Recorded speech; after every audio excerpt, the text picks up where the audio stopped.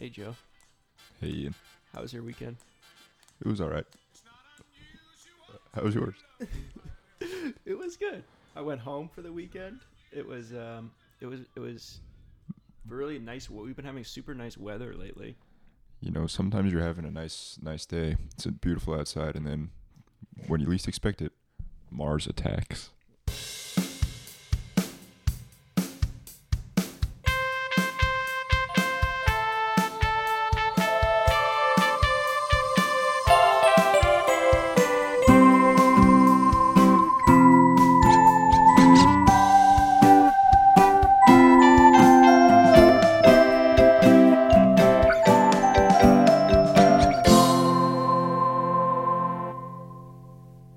Welcome to the Sweet Streams podcast. My name is Joe Walsh. And I'm Ian. This week on the pod, we watched Mars Attacks with an exclamation point. 1996. 1996, and it's about, the title is pretty much what it is. It's Mars Attacks. Right. Let's just get right into it, right? What was your first impressions of this? Allow me to read the summary from IMDb for this film. Okay. Here it is. Earth is invaded by Martians with unbeatable weapons and a cruel sense of humor. And that pretty much sums it up. That's the whole summary? Yeah. That's what it says? Just That's a sentence. Really funny. This movie's hard to even describe. It's a pretty dense plot. And, it's not a dense plot. It's actually a pretty threadbare plot. I picked this movie. Mm-hmm. Last week I picked this movie, as our listeners know. What was your motive in picking it? You know, I have no idea. I was scrolling through Hulu, Was it Hulu? and I saw the thumbnail and it looked interesting. It said Jack Nicholson. I said, oh my God, I didn't know Jack Nicholson was in this. So I thought it would be, I picked it, you know. Mm-hmm. This is my doing. I take full responsibility. But this whole week I knew I had to watch it at some point. I have never been filled with a more impending sense of dread and doom. I do not want to watch this. I kept putting it off day after day after day. Oh, I just wow. didn't want to put this on. There's so many things to watch out there. I did not want to watch Mars Attacks, and I felt horrible for picking it. That's funny. But I actually am happy you picked this movie. But we watched it, and it was. I had never seen this movie before. I had never seen it either. I think I had seen the pictures of it, pictures of the aliens, and I always assumed it was like a remake or something, of like a 50s movie. It seems that way. I didn't feel like I had watched it, but watching it, I did oh yeah, I've seen parts of this somewhere, like some clips from this. It's weird. It seems like it must be like remaking like a 50, because it is very campy B movie. Mm-hmm. But in actuality, it's it's an adaptation of a trading card series from the 1960s called Mars Attacks. Trading card. Yeah, which I guess was very popular. But so I looked into it. I guess there's pretty developed backstories in this trading card series. What are you trading, the aliens? Or? I don't understand what trading card series even means, but it's like a pretty, like Yu-Gi-Oh, or Pokemon. A little bit, but there's like plot. There's like a really developed. There's far more plot in the trading card series than in this movie, from what I reckon. But Tim Burton was developing this for several years with a screenwriter by the name of Jonathan Gems. But they wanted to pay homage to B movies and campy sci-fi of their youth, which makes sense. I mean, this was made in 1996, but it sort of does feel like it could have been made in like the 50s or something, like a very old school B movie. Yeah, if it didn't have like 90s actors in it. Yeah. So dozens of scripts were written. Jonathan Gems was fired, then he was rehired. His original draft had an estimated budget of $260 million. It would have followed 60 lead characters and taken place in cities all over the world. Had a subplot in China and India. Oh my God. Warner Brothers stepped in and said, no. We don't want to fund that. Yeah. $260 million in 1996 would have been an astronomical budget for a movie like 60 lead characters is also so they cut it down. There's 23 leads in this movie. 23 people are credited. Yeah, it's already too many stories going on. So so they were working on this for many years, and I think by all accounts they thought they had something on their hands. They thought it was going to be a big hit, but so they start filming with an intended release date of December 1996, and they finished production. I'm sure they're excited. They finally got this in the can. We're waiting until December, and then July of 1996. Do you know what happens? What happens? Independence Day comes out. Oh boy. It is a worldwide phenomenon. And it screws everybody. Yeah, Tim Burton has given interviews of just how heartbroken he was when he saw when he saw Independence Day just really capture the global. Just saw the ratings, the box office numbers. America and the world just fell in love with Will Smith. He shed a tear. Yeah, just in Independence Day, far better than this movie, in my opinion. Right. Wow. But yeah, so this movie actually bombed. Cost $100 million to make, and it only made $9 million its opening weekend. Oh my god. I think eventually, with they broke Worldwide. I think worldwide it did a little better. Eventually, I think they broke even, but by all accounts, it's considered one of the a notorious box office failure. Damn. What was the budget? 100 million? I think it was 80 million, and they spent 20 million to market this thing. Jesus Christ. But crazy cast. That's such a loss. Yeah, but one of the most stacked casts I think in any movie I've ever seen. Most of the budget must have gone to just paying the actors, right? Hiring the actors. Yeah. I also would maybe say the CGI. I don't know. The CGI is really. It's not. I want to talk about that later. Okay, we'll talk about that later. Yeah. But should we run through? I know usually our listeners are accustomed to us going through the plot, right. Point by point. I literally think that would be both impossible and pointless for this movie. Yeah. So I think it might be easier if we go through the cast and describe each character and their journey with Mars attacking. Yeah. Because the movie is sort of set up in that it's not really about any. This is about America's response to when Mars attacks. It's about America's response to the attack, and it shows different people from different walks of life and how they're experiencing the Mars attack. The Martians. Yeah. So top billing goes to Jack Nicholson, who plays President James Dale. He's the president.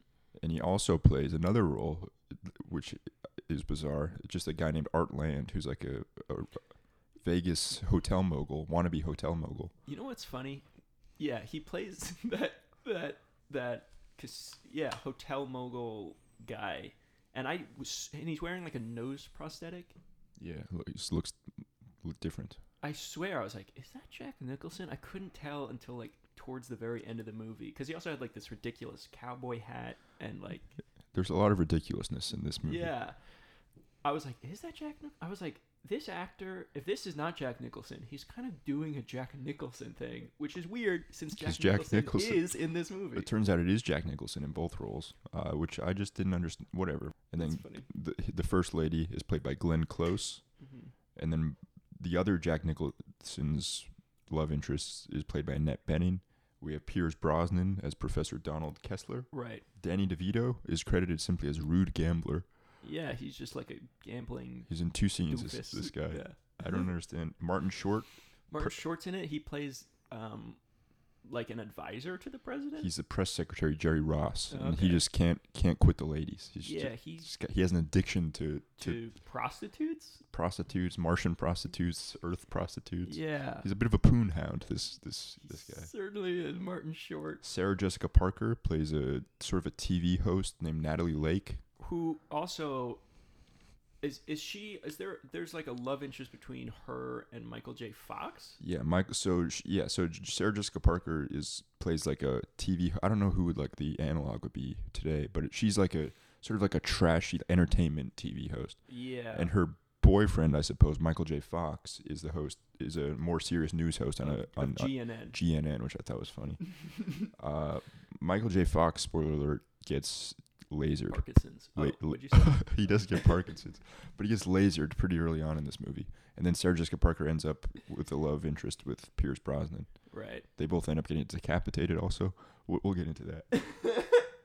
But then we also have Tom Jones playing Tom Jones. You heard his music in the beginning of this podcast. Right. He's also a character in this movie. We have a young Natalie Portman playing Taffy Dale, who is the daughter of the president. Yes, she's the first daughter. And then we have Jim Brown, famous professional football player. Plays Byron Williams. He's like a heavyweight champion. But now he works at a casino as a Egyptian guy. Dressed as an Egyptian, yeah, and he wants to get back to his family on the East Coast. His ex-wife, played by the famous Pam Grier, and he has who is a bus driver.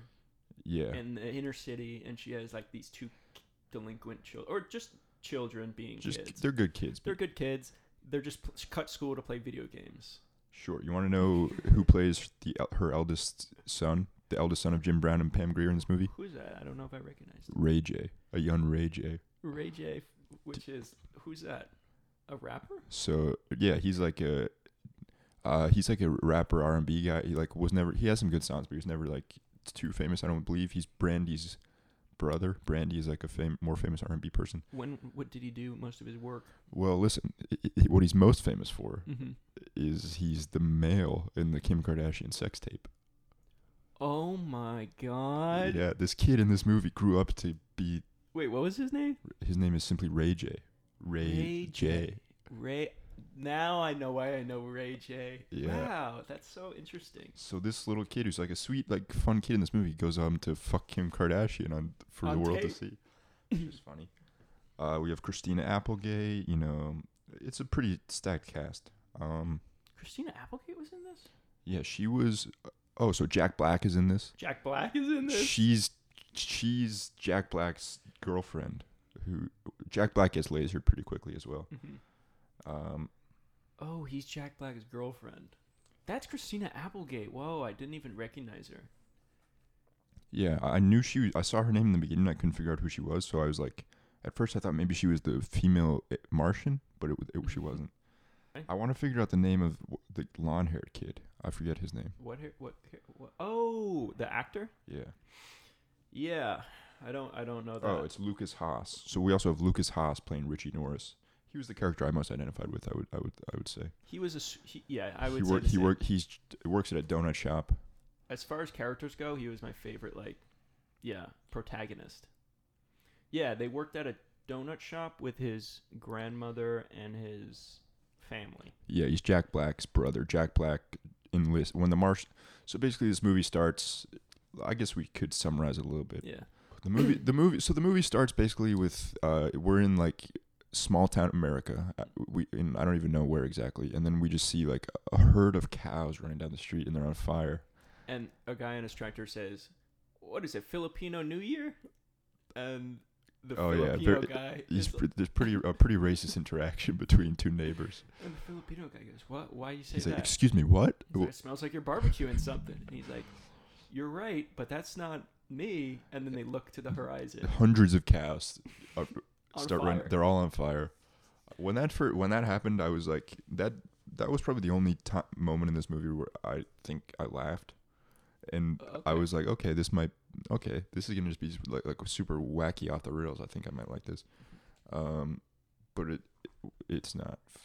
I didn't get that energy didn't keep up for me. I think it's classified as, it was described as a comedy. I think in something I read, it was called a comedy, but it wasn't really that funny at all. Yeah, it had like goofy parts maybe, but like the tone just didn't work for me at all. And I mean, obviously this was made a long time ago now. And even at the time it was made, it was trying to like pay homage to older movies, but it just felt like really just missed the mark for me. I didn't really find it funny, and I just wasn't engaged with it at all. Did you feel like it sort of fell in line with Tim Burton's style in terms of his like? Certainly the visual, like the tone. Weird visual elements and stuff was Tim Burton. But I mean, like Tim Burton usually has like a dark gothic quality to it, and this didn't really have that. It kind of had the tone where it's like, oh, this is like has some funny parts, but isn't really an outright comedy. It has nothing to say. I don't get the point of it. Like I read some interviews where the writer Jonathan Gems and Tim Burton compared to Dr. Strangelove, which I mean I see like why they would say that, but like, and I guess it is sort of similar, like a similar idea, but I mean this is like Dr. Strangelove, but it's very silly and vacuous. I mean this is just empty. An empty vessel of just horrific. Greater truth learned from the Attack of the Martians. I guess maybe there's supposed to be like a parody of America, just like how crazy America is, but that seems so dated now. I mean, America is a parody of itself nowadays. You know, I will tell you a moment I laughed pretty hard in this movie was, so when the aliens first come, they're like, we're going to talk to the aliens. And some guy invents a machine that is able to translate. The aliens only speak in like sounds. Yeah. And he invents a machine that can translate them. So they're going to finally talk to these aliens, and they're all waiting outside, and that's where you see Michael J. Fox and everyone like doing like news reports and all that. Yeah, there's like a alien peace summit almost. Right. And they come out, and they're like, oh, what are they going to say? And they say, we come in peace. And everyone is goes, they come in peace. And a guy releases a dove into the air, which I just thought was so funny. That was funny. And then immediately the aliens shoot the dove and then just start shooting all the people. The alien, they shoot Mike. So this is when Michael J. Fox dies, Jack Black dies. And my jaw dropped. I was like, Sarah Jessica Parker's kidnapped. I was like, oh my God. It's like 20 minutes into this movie, and it's just a genocide of human beings. Truly a genocide is carried out by these Martians. Open fire with alien technology on a huge crowd of people, and everyone's dying. Yeah, but it's like when that happened, the word genocide came to my mouth and to my mind. I mean, when that first attack took place, but then compared to all the other people that died later on, that's nothing. It was nothing. There's a few people in the desert. This is these aliens, the Martians, come to every city in the world and just murder everyone in sight. There's a funny scene where Jack Nicholson, the president, gets a call from the president of France. Oh yeah. And he's like, we made peace with the aliens. We talked to him, and he's like, no, man, like, you gotta get out of there. Run away, get out of the room now. There's no peace. And then you just hear over the phone, like, them all getting killed. These aliens are just like so aggressive dickheads. Yeah. They just like laughing, like making fun of us and killing us. But what I didn't understand was the government of the United States gives them so many chances. Like, even after this horrific attack takes place, they do another. They thought they invite the aliens to the halls of Congress. Yeah, they were like, maybe the dove, it means something. Yeah, Natalie Portman, the first daughter, says maybe to them doves is a sign of war. Right. And so they were like, all right, let's try this again. They're like, no cheering, no doves, no nothing. That was actually like a funny part when there's a soldiers with the signs to the crowd that says no applause, no birds. Yeah. And no birds. Who brought a dove? That's so funny. And then immediately just starts opening fire on the halls of Congress. Yeah, again. They welcome the alien into the congressional hall, and then he lasers every single member of Congress to death. It makes like the Capitol rioters look like a peaceful sit-in. And then like the next scene, he's like, we still got two branches of this government that are gonna work, and we're like, what? Yeah. There's some good. I laughed at those moments because it was like so outrageous. It was. It was. The comedy is what it is. Like it is. Like I'm not a big laugh out louder. Like even for things I find funny sometimes. Yeah. So like this was like silly and whatnot. I think that could have worked. I just think my main problem was there's just way too much going on. Like I understand like you wanted to show a little bit of everyone, and like a lot of disaster movies are structured that way, where you follow like people all over the world, like several different people dealing with the same event. Yeah. But there was just way too many, and there's no one to connect to. Like the closest for me was like Pam Grier. Like maybe like it seemed in the beginning to me like, okay, this government stuff's gonna happen, but eventually we're gonna settle down and follow Pam Grier and her children, and that's gonna be But that's not really what it is at all, and there's just no one for me to latch onto really. Yeah, if the emotional stakes felt stronger, I mean, like, yeah, the strongest ones was probably that kid and his grandma, and that family, you know, with the boxer and his kids and all that. He's trying to get home, and that's his whole journey.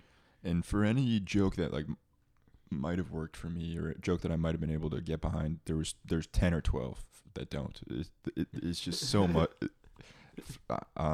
And what but it is very campy, and it is I guess an homage to B movies, which isn't really my speed. I'm not a big B movie person. I think why watch B when you can watch A? That's always been my view. Right. But anyway, 1.5 stars for me. Really? Giving it a 1.5? I'm gonna give this. I have to really write down my things, but just off the dome, this felt like maybe a 3.1 to me. Oh shit! So you enjoyed it? I thoroughly enjoyed it. Would you watch this again? I would watch it again. Not for myself. Like, I don't think I need to see it again. But if it's like, I would recommend it. If it's like a group of people, it's like, oh yeah, we should watch Mars Attacks. I would totally be like. I would much rather What's the watch occasion like to Independence Day. But it's such a. It's like here's Independence what I Day like is about very it. campy in itself. They're saying like I forget the line, but he's like, "Welcome to Earth," and like that's all very silly and campy and fun. This is like, I don't know, this misses the mark for me. But continue. What I liked about it was like, it's a weird. If there wasn't like a dozen A-list actors in this movie, I would be like, this was some like who funded, like this is some weird independent thing that nobody would have ever funded, and I don't know how it got funded, but it's a Tim Burton movie with like all these crazy people. Some of the best actors of the 20th century appeared. Also out of the 90s when like I feel like that was maybe like it's such a strong time for movies in general. Yeah. Like 96, a lot of great movies came out. yeah. Like the best movie, my favorite movies are all from like the 90s, early 2000s, I feel like. And this is just like saddled up with all those. It's so sincere. It's like, well, this is a movie in it's theaters. well, I don't know. I feel like it's actually quite insincere. This whole movie is just like nothing is sincere in this movie. There's not an ounce of sincerity. But that's why if that's why I wouldn't like it if it wasn't. It's presented in such a sincere way where it's like, yeah, there was real money behind this movie. Well, I think perhaps I could have appreciated like it for what it was. I could have appreciated the campiness and the B movie qualities if it weren't presented in the sheen of like, okay, like that all is all in good fun, but it's like this is all the top movie stars of the day. This clearly cost like $100 million to make. Like it's clearly a very expensive like studio funded film. Like so it just felt like I couldn't bridge that gap. That felt insincere to me. But that's why I liked that. Like, I was like, it was so baffling. Like, I feel like maybe it's just because I'm too. I don't know the word, but like. Do you want to pause and look it up? The word you're trying to think of. I don't even know what to look up. But right. I feel like. All right. What was I gonna say? Jesus. We've already took too much time. No, just say it. Oh my God, what's wrong? I forgot my train of thought now. Ian right now is like I was in it, and then you said you want to look at that, and I was like, fuck, and I lost my thought. I made a joke saying maybe we should pause it, and Ian is now sitting like falling in his chair. What did we talk about? We were talking about your thoughts in the movie. No, specifically. Like I said, like all the B movie campiness felt like insincere because it was so clearly like so many movie stars in a big budget that's movie. What it was. I feel like I've just like my expectations of movies. I feel like I know what to expect too much with movies. That it's like I had no idea. Like this blew my expectations of like what I thought this was going to be.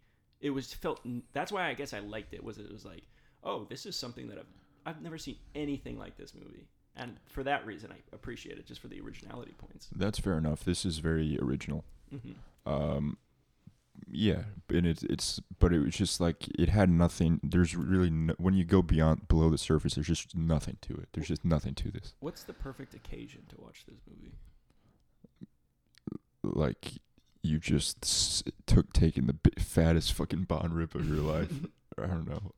Yeah, like one of those kind of weird late nights with some friends. If this were just like back when like movies were just like on TV, like TV was a thing that you just like flip through the channels. If like it was like the middle of the night or something, and you stumbled upon this on fucking like TBS or something, mm-hmm. I'm sure you could find a way to spend 2 hours. But yeah, I don't see myself ever watching this again.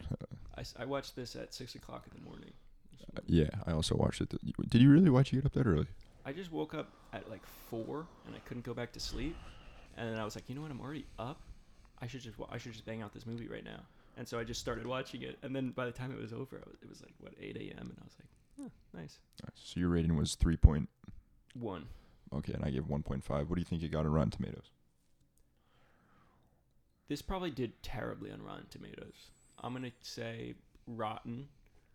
This probably got like it's either shockingly low, like a 7, or I'm gonna guess 19. No, 50. 54%. Oh, so better than Saw. Still rotten, but I don't remember what Saw got. But yeah, still rotten. But I think something got 50% exactly. true. I think Top Gun. This might have gotten a higher maybe score than that was- Top Gun. Wow, people liked it, I guess. Yeah, I suppose. But again, I don't think Rotten Tomatoes can really be trusted for movies that came out before Rotten Tomatoes existed, because it's all the reviews on there are like People look at it already exists. Mars Attacks is already what it is. Right. But anyway, as we said, it came out. I said earlier, this came out December 20th, 1996. So let's hop in our time machine. I'm going to take you back to that weekend in America. Neither of us were alive. It was what month? December 20th. December 20th. 5 days before Christmas. Movie. And I'm going to take you through. As I said, this movie did not do well in the box office U.S., but I'm going to take you back to what did do well that weekend, what it was up against. Yeah. So here's the top. If I walk into a movie theater, what are the posters I'm seeing? Here are the top 10 box office movies for the weekend of December 20th, 1996. Okay. Number 1, Beavis and Butthead Do America. Have you seen it? I have seen that a couple times, actually. Really? Is it? I've never seen it. Is it funny? I've never really gone into the Beavis and Butthead of it all. I don't know if you would really like Beavis and Butthead. It's such like a Juvenile. It's pretty juvenile. It's pretty like MTV in the 90s kind Is of it vibe. kind of like you gotta first be introduced to it while you yourself are juvenile, or you won't be able to appreciate it? I think so. I think as an adult, if you're going into it with an adult sensibility and you like are looking for something, you're like, oh, this people said this was good. You're not gonna like it. I don't think. It's one of those things where it's like you have to just be down to like stupid stuff. Nice. So Yeah. Beavis and Butthead grossed $20 million that weekend for the number one spot. Number 2. That was the number one. Wow. Number 2, we have in its second weekend Jerry Maguire, obviously a classic. Okay. And you know what? With Tom Cruise. Yeah, Tom Cruise, Renee Zellweger, and a little cute little kid. But I say, and also Cuba Gooding Jr. But I say good on America for going and seeing Jerry Maguire even in its second weekend more than Mars Attacks. So that made $13 million. Wow. The number 3 spot goes to 101 Dalmatians, which was in its fourth weekend and still grossed $6 million. Wow, that came out. Number 4, another opening this weekend, is Scream. Wow. Same weekend, same day. So we have Beavis and Butthead Do America, Scream, and obviously Mars Attacks all opening the same day. Number 5 is a movie called One Fine Day. Have you heard of this? I have not heard of that. Stars George Clooney and Michelle Pfeiffer. It is the lives of two strangers and their young children unexpectedly intersect on one hectic, stressful day in New York City. Is it rom-com? Yeah, and I mean, we live in New York, and there's a lot of hectic, stressful days. Let me tell you.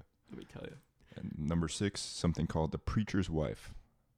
I'll read the plot. It's an angel comes to Earth to help a preacher save his church and his family. I want you to guess who stars in this movie.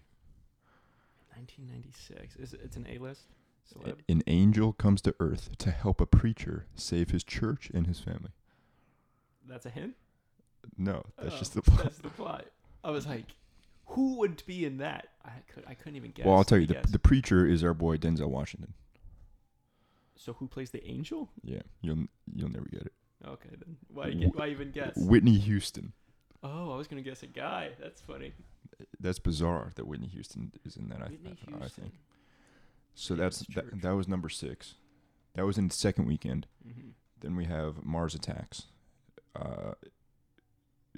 In the 7th spot. Right behind that we have Jingle All the Way. Christmas movie. The number 9 movie we have My Fellow Americans, which is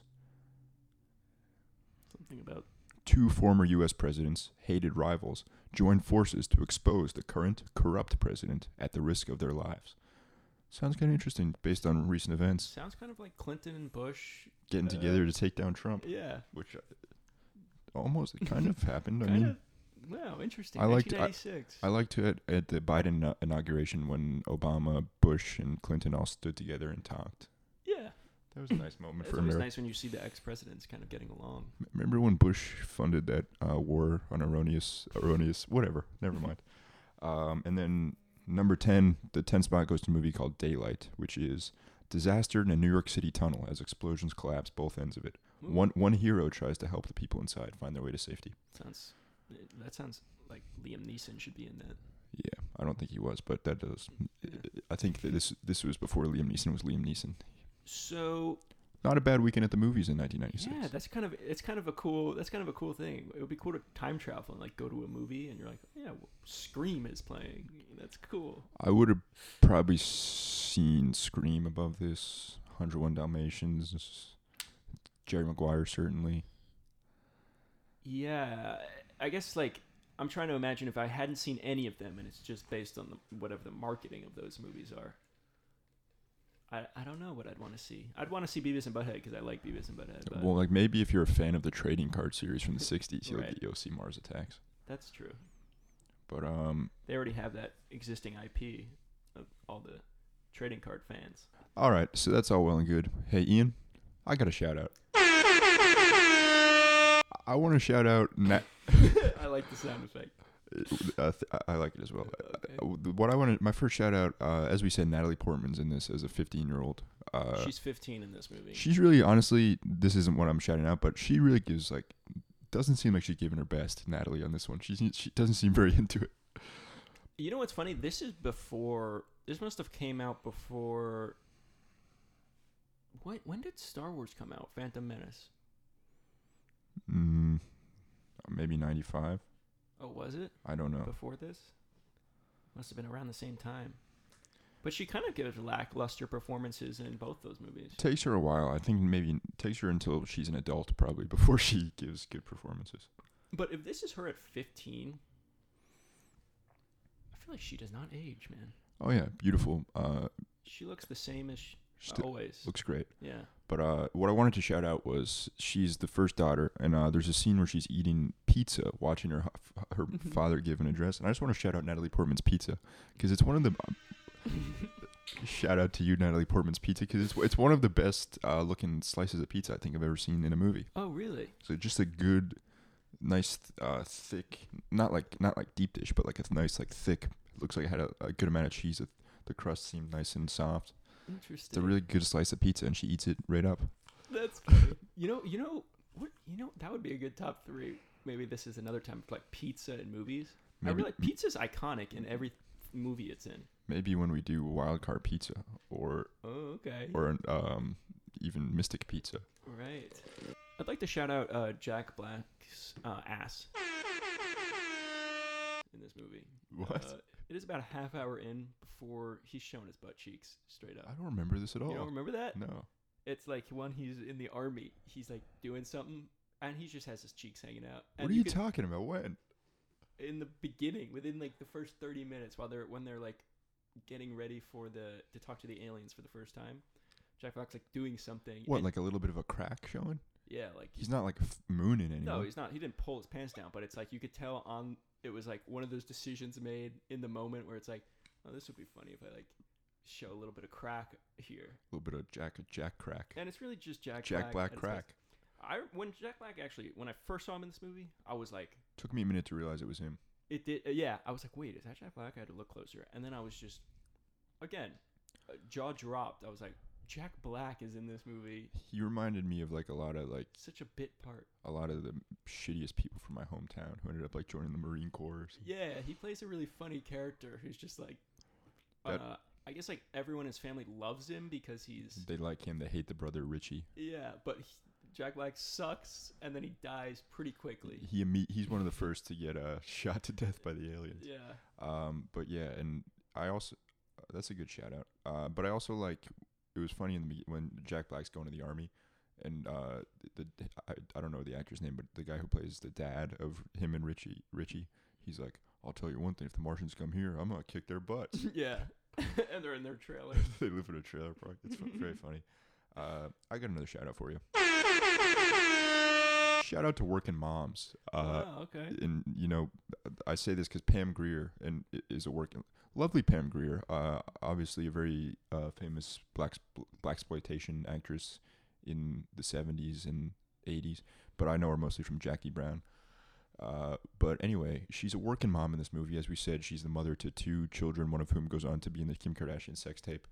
But she's a bus driver, and there's a scene where she's driving the bus, and she sees that her 2 kids have cut school. She sees them like at an arcade or something, not doing anything bad, just like at an arcade. They cut class.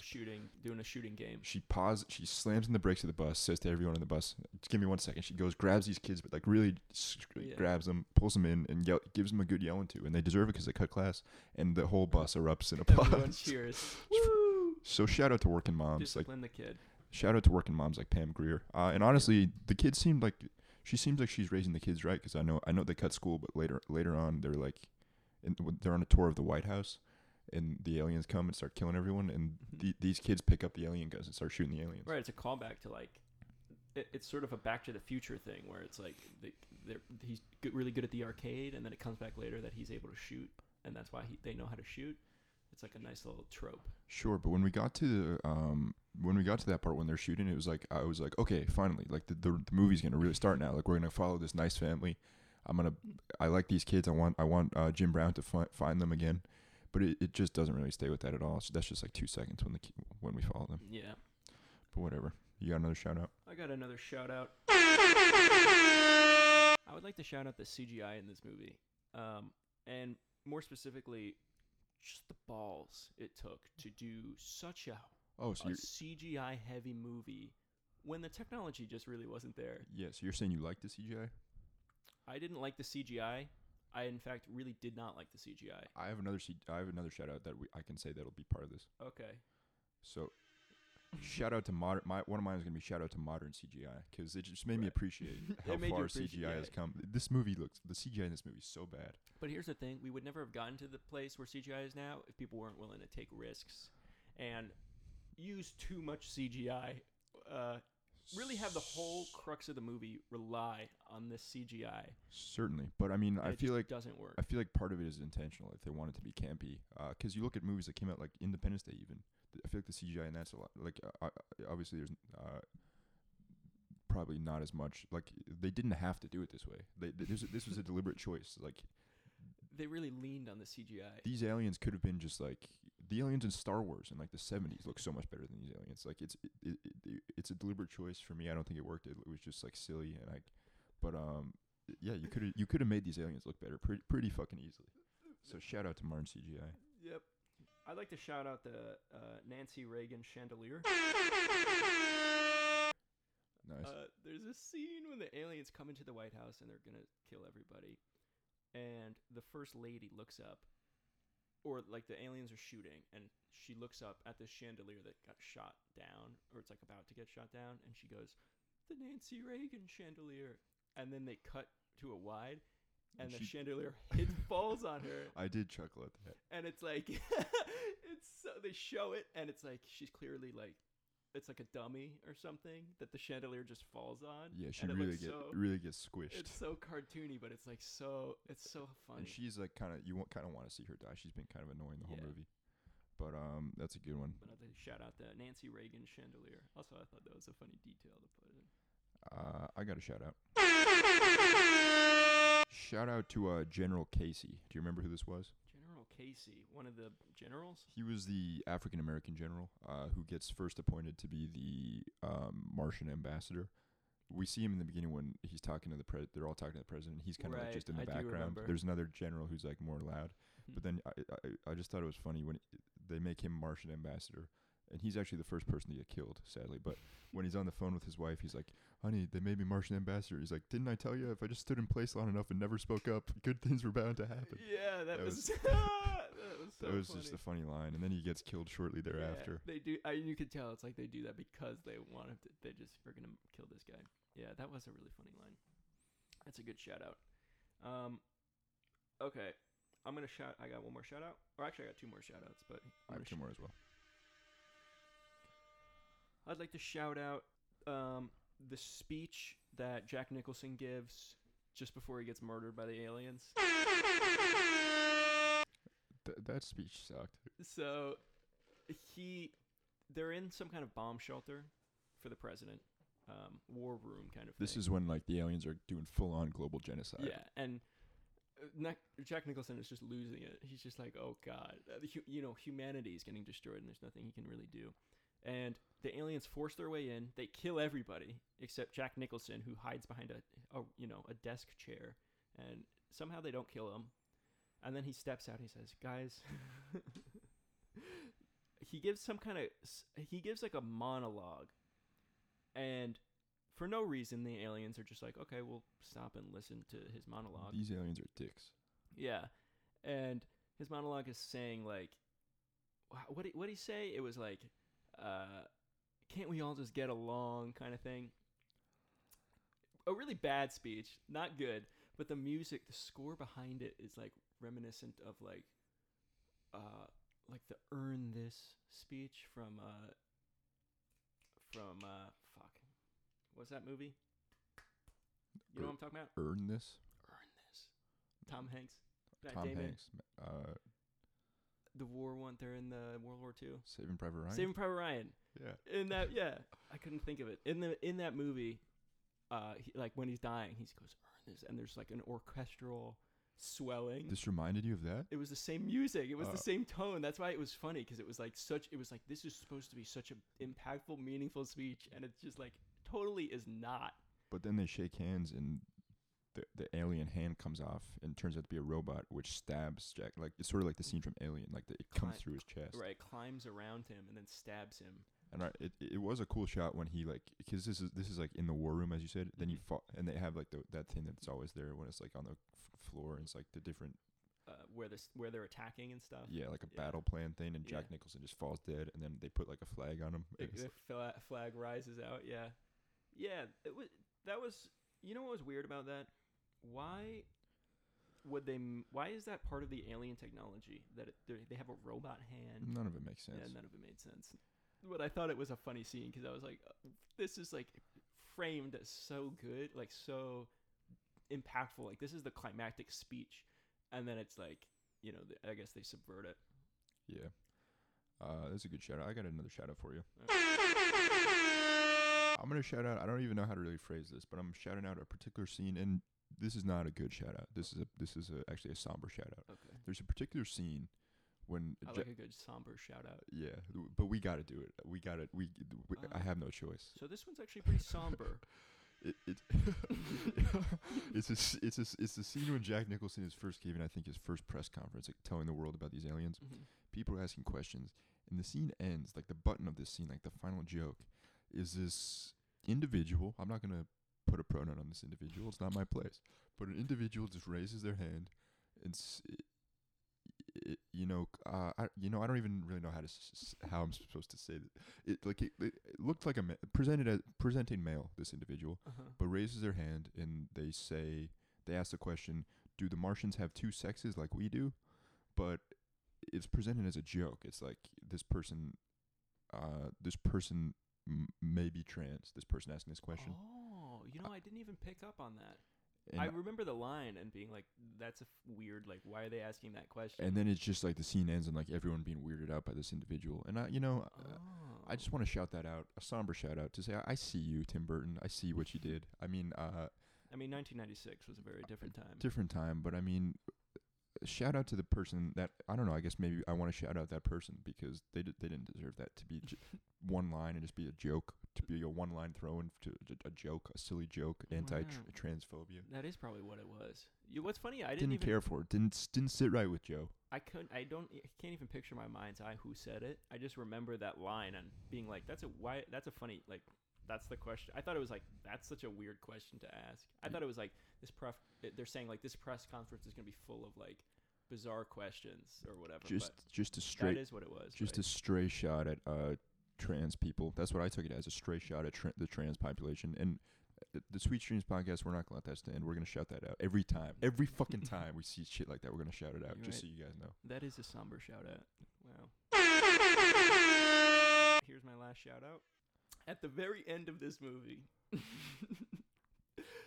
the guy who his grandma is, that story, whatever. His brother is Jack Black, and he works at this donut shop. I know what you're gonna say. They discover that how to defeat the aliens, and it's with like this weird song that the grandma was playing, like it makes their brains explode. Kind of weird. Yeah. Kind of reminded me of Signs. You ever see Signs, that M. Night Shyamalan film with Mel Gibson? a long time ago. But it reminded me of War of the Worlds, where it's just like at the end, the aliens just die because of bacteria. It's like, oh, now Okay. all the aliens died. Hooray! In science, it's like the aliens It's water. is water. Yeah, it's like just like this thing. This like weakness is discovered. You don't think they would have like prepared for that coming Yeah. but whatever. But yeah, he gives a speech at the end. So he gives a speech at the end. Gets a smooch from Natalie Portman. Yeah. So they're on the. I have a lot of questions, but I'll save them for the questions part. They're on the steps of the destroyed White Capitol House. building. Oh, it's the White Capitol House. building. The Capitol building in D.C. It's all crumbled. This is pre-Jan 6th. For some reason, Natalie Portman is giving out a Congressional Medal of Honor. Well, she says it's like she's like for our parents who couldn't be here today because everyone's dead. Everyone else is dead. Her parent, the first lady and president are dead. All of Congress is dead. Yeah, that's one of my questions. There's no like next in line to be president. It's like the daughter of the president. Well, truly, everyone's dead. We saw all of Congress get wiped out. But if that's the case, why even do a ceremony? Yeah, if all of the government is wiped out, who's even like Who what cares? apparatus do we have to like say that he gets a medal? Congressional Medal of Honor is meaningless when there's no Congress. Yeah, who is Natalie in charge now? Yeah, exactly. That was one of my questions. But anyway, the kid gives this speech. He's like, "Oh, actually, I wrote a speech." And Natalie Portman's like, "Oh yeah, that would be appropriate." And he gives this speech to. She's like, it's actually quite appropriate. Yeah, I wrote a speech. Is that okay? And then she's like, "Yeah, that's that would be highly appropriate. Yeah, pretty much expected." she's not trying at all. Yeah. Also, do they ever show the crowd they're doing this to, or they kind of never show like they're like? It seems like he's giving a speech to They like. used all their crowd budget on the Yeah, exactly. on the laser scenes. Yeah. But are you shouting out a specific line? Yes, and you probably know the line I'm talking about when he's like, he says, "We should all live in teepees." Yeah, so he starts giving the speech, and it's like he's like not talking. He's like people are like, "What? We can't hear you." Yeah. He's like, "Whatever, blah blah." Like, other people deserve it more. But he's like, the one thing he says like, maybe he's like, we're gonna rebuild, but like maybe we can live in teepees because it's better in a lot of ways. And then That's his speech. and then cut to credits almost. No condolences for the president, for all of Congress, for the thousands, millions of people that were died. No mention of like, let's have a moment of silence. It was like, we're gonna rebuild, and if we do, we should all try to live in teepees because it's probably better. It's actually better in a lot of ways. Yeah. The speech just made zero sense. This is the hero of the movie. This kid. It was like a big fuck you at the end of this movie. That's what it was. It was like, there is no moral. Go fuck yourself. This kid who's like a donut delivery guy. Yeah. But There is no satisfying speech to end this movie. It's just so maybe bad. we can live in teepees. It's better in a lot of ways. Yeah, what does that mean? I mean, I sort of admire the sticking to the guns of not being nothing. The cynicism almost. There's so much. This movie is so cynical. Yeah, I guess you're right. That's true. I have one last shout out. I'm gonna shout out Howard Stern. Is he in this? No. Oh. Do you want to hear why I Yeah, please explain. Allow me to explain. So, as we just said, the aliens are defeated when a song play. Like they discover that if you play a certain type of music, the aliens' heads explode. Right. The song that they end up playing mostly on the loudspeaker is a song by I didn't know it. You had it earlier. Do you want to play it for the Yeah, audience? I'll play a little bit of this. Just 5 seconds so we don't get sued.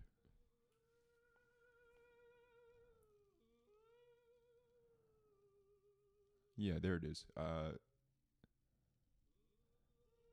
It's Yeah. a song called By a fellow by the name of Slim Whitman. Slim Whitman called Indian Love Song, 1952.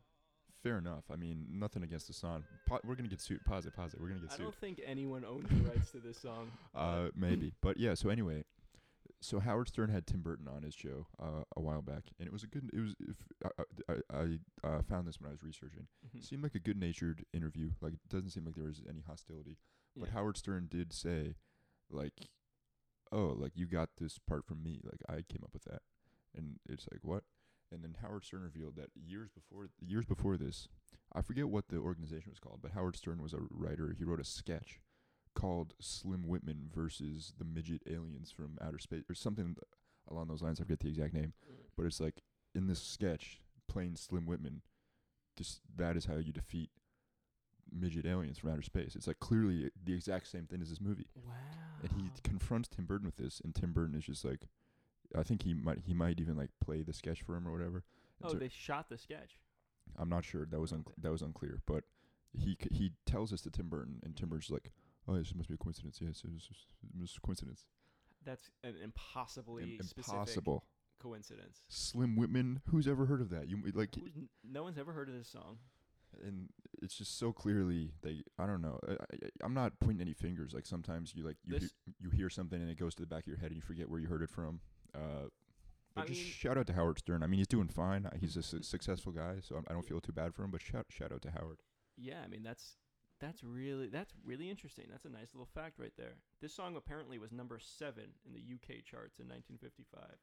So I guess it's not a completely unknown song. Sure, but it's like that's such a specific thing. Specific. Yeah, that's crazy. That Slim Whitman is what destroys the midget aliens. That just made me lose a lot of respect for Tim Burton right there. Oh yeah, I mean I was running low on that anyway. But is that all the shout outs we have today? That's all the shout outs I have. Let's get into burning questions, shall we? Let's do it. This wasn't going to be my first one, but it relates. One of my main questions is, so we see Richie, the protagonist. I guess we could, not the protagonist, but ends up being the hero. Which one is that? The kid? The blonde-haired kid. Right. So he discovers when he in a nursing home that the music kills the aliens. Mm-hmm. And then it's just like we cut, and it's like everyone know. Like I thought we would see like him somehow. I thought we would see like he has to like, okay, now I gotta let the president. I gotta let the military know this is how you destroy the aliens. Like how does it work? They don't do any of that. It's just like all of a sudden everyone knows. We see like helicopters blaring this music. My question is how did he let the military know? Yeah, I thought the same thing. I assumed it was just like they just kind of cut it because it wasn't like like the answer is probably just like he made some phone calls or something. I guess the word spreads. But you're right. It is weird. Like, how does that reach the military? Because it was like things were fucking so urgent. quick. Things were so urgent. These aliens were killing everyone, and it was like they were everywhere across the world. They blew up the Taj Mahal. They blew up Las Vegas. They even sent like a giant robot to this trailer park. Like they're not like only attacking the major cities and there's like time for people to escape. They're literally everywhere. They're killing everyone. And somehow he gets this news out in time. There is the scene. I wonder if this is the answer. He goes to like a radio tower. Yeah. And he puts it up and he hooks it up and it goes through all the radio. I wonder if people were playing the radio and they noticed it killed the aliens and then that's how people discovered and then that made the word spread. Sure, but I mean I could have used a little bit more of explanation. Just a one sentence little. I guess we do see when like it's like who's even on the plane? It's like the waitress that was with Jim Brown and then Danny DeVito. They're all on an airplane with what's the guy's name? Tom Jones. Yeah. What's the musician's name? I'll know in 2 seconds. Give me 2 seconds. I think it's Tom something. We played it at the beginning. Tom Jones. Yeah, Tom Jones. 100% right. So the radio starts playing the Slim Whitman song. So I guess like he doesn't. How does this kid co-opt the radio? I don't know. Whatever. I mean, that made no sense. Do you have any burning questions? I do have a question similar to that scene. She's in a nursing home or something. It's a nursing home, right? She has these giant noise canceling headphones on, and she's listening to this song with the headphones on. And then meanwhile, the whole retirement home is being attacked by these aliens are even attacking the retirement home. That's what I'm saying. There's billions of aliens to send upon Earth. But she's completely oblivious because she's listening to the thing. And she's sitting there, and the aliens wheel into this room right behind her and point this ridiculously giant laser. We haven't seen them with a laser this big the entire film. Never ever seen this sort of apparatus before. They all have guns that seem to incinerate people, in a moment. Why are you wasting your resource on this woman? Why wheel out a giant thing and point it directly at this old woman's head? It made no sense. Same with like the giant like mech robot that attacks the trailer park. It's like that's the only time we see that they have these things. It's like why wouldn't you use that against like the tanks? Why wouldn't you use that to attack the White House? What are these technologies? What's your motive for trying to just destroy this old woman so much beyond anyone It else. seems like they're just like not worried about it. Like they know that we can't. They're very confident, but it's like, why would you deploy your resources in this way? It doesn't make sense. Yeah. That was a question I had. I have another question. Okay. Why on earth does Jack Nicholson play two roles in this movie? That's- What the hell was the point of that? You know what I think it was? The whole time I'm thinking like these two must interact or something. We're definitely gonna learn that these are like brothers or but there must be a point to all this. These characters never interact. The Las Vegas character he plays, I forget his name, but whatever, the other guy is like not even important at all. If they cut that, I wouldn't even notice or care. It just adds nothing. I don't understand why he would want to do it. I don't get like what was the thinking behind that. I don't really understand. I think Jack Nicholson just wanted that on his resume that he was in a movie where he played two characters. Sure. And this might as well be the movie for it. I mean, and I know this was my question, but I kind of also like think I might know the answer. Like I told you that they said like they were sort of trying to go for they were influenced by Doctor Strangelove, and famously Yes. Peter Sellers plays multiple roles in that movie. Yeah. So maybe it was that, but it was Yeah, like that's what it was. I don't know. They just sort of missed the mark for me. Made no sense. I wonder the pitch meeting if it's like, okay, so we have this role and this role. Jack Nicholson, we're thinking of you for the president. What do you think? He's like, yeah, okay, I can see that, but I really like this other role too. You think I can play both? Yeah, I can play both of these roles. Maybe it was a thing like Jack Nicholson just wanted to, and he desperately wanted. they needed Jack. In the movie. I don't know if it makes sense for you to play two characters. What would the point of that be? Tim Burton's like, no. What would the point of that be, Jack? Can you tell me? No, you see, I'll wear a prosthetic. I'll put on a prosthetic. It'll be great. Buddy, I was in The Shining. It's me. I was in Chinatown. It's Jack Nicholson. It's me. Tim, buddy, it's me. Hello, Tim. It's me, Jack Nicholson. How would you like Jack Nicholson to play two of these leading roles? Do you think it was like when they were pitching to Warner Brothers, it was like they could tell it wasn't going well, and they're like, oh, but we forgot to say Jack Nicholson can play two roles in this. Jack Nicholson's on board. Okay. Is the president? All right. It would be great if we had He's another also gonna- big name. He's also going to play a Vegas hotel Well, owner. what if he plays? Yeah. Just made no sense. That's yeah. a good. Yeah, that's an unanswered question that we'll never know the answer to. Here's another question I have. At a point, they're like, "All right, let's go nuclear," and the army dude comes and he asks the president to sign the thing to say like approve them for nuclear stuff. And I forget that guy's name, but he's the whole movie. He's just he just wants to go to war with these aliens. Right. Which I guess like if you were in charge of the army, you kind of always just want to go to war because that's your whole job. That's your whole job. It's like a doomsday prepper always wants the world to end. If you create an entire like industry based on these guys they're going to want to go to war. They're going to advocate to go to war. But what were you saying? So they shoot a nuke at this spaceship. It flies up, and then the aliens deploy this little thing. It flies a little up. balloon almost. Yeah, I don't know what it is, but it sucks up the explosion. Sucks up the nuclear explosion. And then it comes back, and the alien takes it and inhales. Yeah, like the main alien, like he's doing a whippet or something. Yeah, exactly. He does a whippet of the nuclear bomb. And then he just like basically like flips off. And my question is, what the hell was that? Why does he want to eat or inhale the nuclear bomb? But then What also, is that device? yeah, just an alien Or just alien technology? nuclear sucker. It But just made no sense why he ate the bomb. and also like Jack Nicholson in the war room, they see that they have like a camera on the alien ship. Yeah, which makes how It do doesn't they make know? sense. They're like, oh, I guess the bomb didn't work. It They're- exploded. It just sucked up the explosion. Yeah, but we see like he can see the alien like laughing afterwards. Jack Nicholson can see that. They had a live stream. How do they have a live stream of the alien ship? It made no sense. I have another question similar. So we touched on this briefly, but like the way we translate the aliens is it's just Some back. machine. No, it's they play what they say backwards and say we play what we say backwards to them, and they play, and we flip what they say backwards to us. Oh, is that what it was? Yeah, they're just doing it backwards. I thought it was like just a specific, like a device. The scientist wheels in this device, and I thought it like just somehow translated. I didn't know that. I thought it was just like a tape recorder, and it seemed to me like it was just like playing it backwards. Because I mean, we don't have like alien translation devices. So that would be another question if that's the case. But that is one of my questions. I'm pretty sure it's just like they play the tape backwards, and it's like my question is how the hell could that possibly be the case? Because they just say ack, ack, ack, ack, ack, ack, ack. If you watch it with subtitles, they just say ack, ack, ack, ack, ack, ack, ack. That's all they say. But then you play it backwards, and it's like perfect English. That just doesn't make sense. Just doesn't make any sense. I Maybe I'm missing something. I don't know. Yeah, I mean, I didn't get the. You might be right, but I didn't pick up on that. It was playing it backwards. I do remember the scene, like the scientist wheels in this thing, and he's like, "This helps us translate the aliens," and it's really not explained how they developed this, what the mechanics. I wouldn't of this trust are. it, even if you made if you had a tape of an alien speaking, and you somehow made a machine that translated it into English. I wouldn't like ever believe that, like, oh yeah, that must be what the alien meant. Like, Well- clearly you're just manipulating the audio to make this English. Yes, and I think that is the case because that's another one of my burning questions is they keep saying we come in peace, like always. That's all they say. As they're like shooting up a crowd, Yeah. like, we come in peace. Yeah.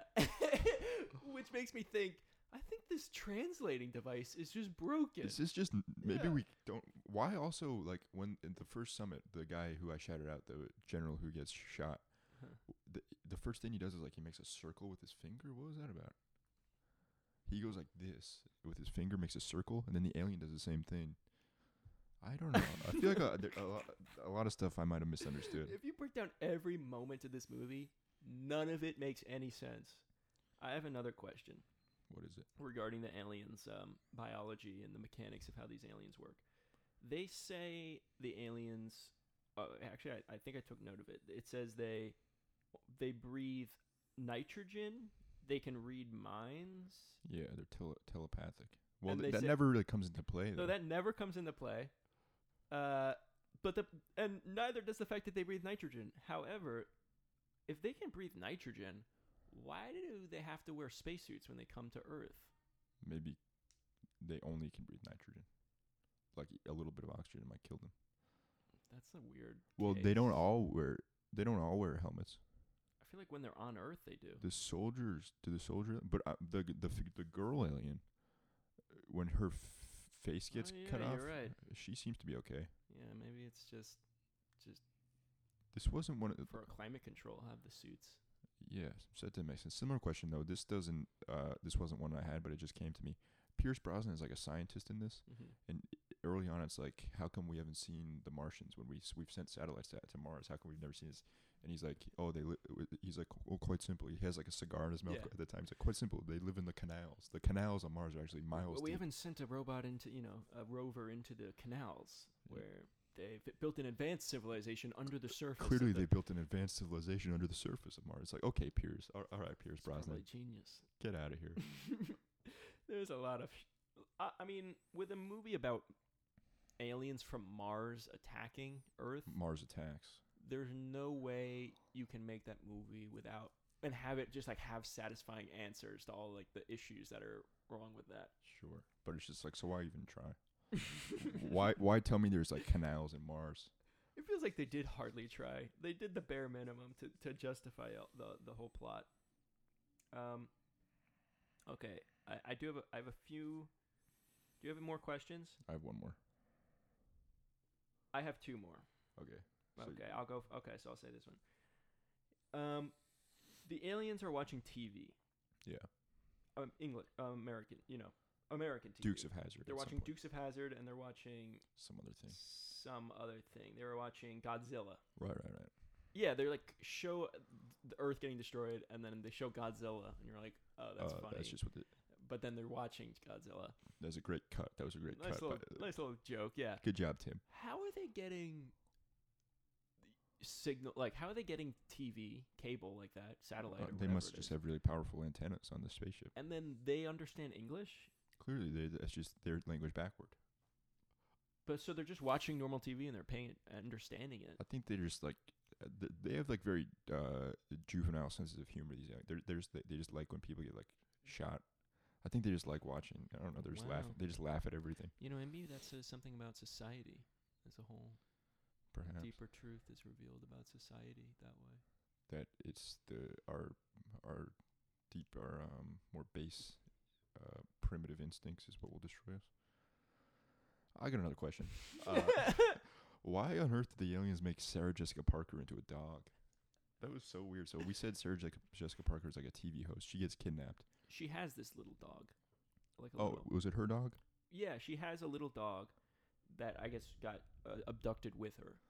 and then they cut off the dog's head and put it on her body, and cut off her head and put it on the dog's body. Little chihuahua. These aliens are cooking up some pretty freaky shit up in that spaceship. Yeah, it was real, especially the dog head on the woman's body. It was weird. Was freaky. It was so weird. Her head on the dog's body just looked kind of fake. It was all right. It was fake, but I mean, obviously it was fake. I mean, it was fake. I mean, it didn't. That Yeah, it didn't look real. That didn't freak me out. The dog on her head was kind of weird. I didn't like that. It was all just like, this is so unsettling. Why any of this? Then Pierce Brosnan gets captured as well, and they both are decapitated, but they're still alive. Their heads can still talk, and they end up kissing. Yeah, they're just heads on the floor. They're on the spaceship. They're both decapitated heads in the spaceship. Like, Yeah. Imagine all the things that would be racing through your mind in that situation. But what she still asked Pierce Brosnan, she's like, I have a question. Back at the first alien attack, were you flirting with me? Were you flirting? Yeah. Because if you were, I forget what she says, but she's like, it's like, guys, there's bigger problems at hand. You're both decapitated. Maybe there's not. Maybe you're so resigned to that you're gonna die that it's like, I'd like to just have feel loved and feel. What's weird is that she's not sure if he's flirting with her, and then a few moments later, like before they kiss, and then they say like, I love you. It like their relationship just was too fast. Yeah, what about Michael J. Fox? Like, he seemed like he was a little bit jealous, sure, but he seemed like a nice boyfriend. He's literally like, he sees Sarah Jessica Parker gets like tripped or something at the first attack.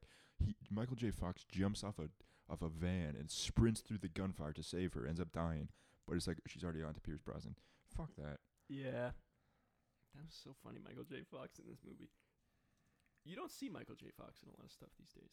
No, it's dealing with the Parkinson's. Right. He was on Curb though. Sure. He has to play it. You have to play into it, right? He had the Michael J. Fox show for like a season.